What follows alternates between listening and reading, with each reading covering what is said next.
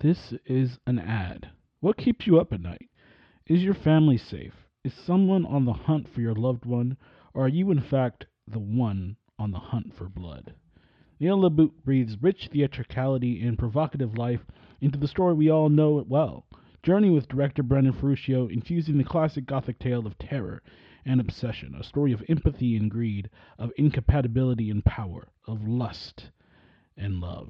WCP's Dracula will pay dramatic tribute to Bram Stoker's dark novel, running November 3rd to the 19th in Orange County, Friday through Saturday evening and Sunday matinee. Visit WCTstage.com for tickets and information. Hello, I'm Patrick Chavez, and you're listening to LA Theater Bites review of Sea of Terror, playing now at the Hudson Theater from September 29th through October 29th, 2023.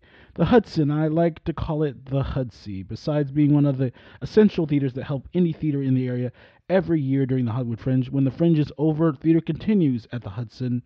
Please don't sleep on the Hudson. It is one of those smaller theaters that are so important to theater and the LA community, and the lobby is one of the chillest spots ever. I love the bull picture right next to the counter. It's stunning. Tonight I watched Sea of Terror, a world premiere comedy about the hysterics and drama a couple can come up with as they stress about their upcoming plans with friends. That doesn't sound like a comedy, that sounds like my life. I just. The play has two acts and a short intermission in between. The first act consists of just Ben, played by John Ailes, and Alice, played by Julie Dresden.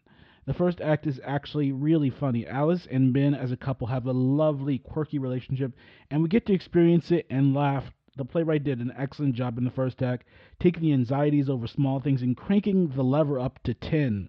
They created such a build-up in the first act that the anxiety helped amplify the comedy, and the second act kind of drains much of that manic, anxious humor.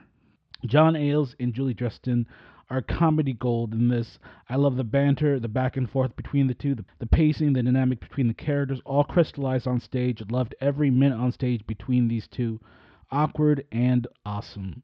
The set and lighting in this was simple but effective for the story.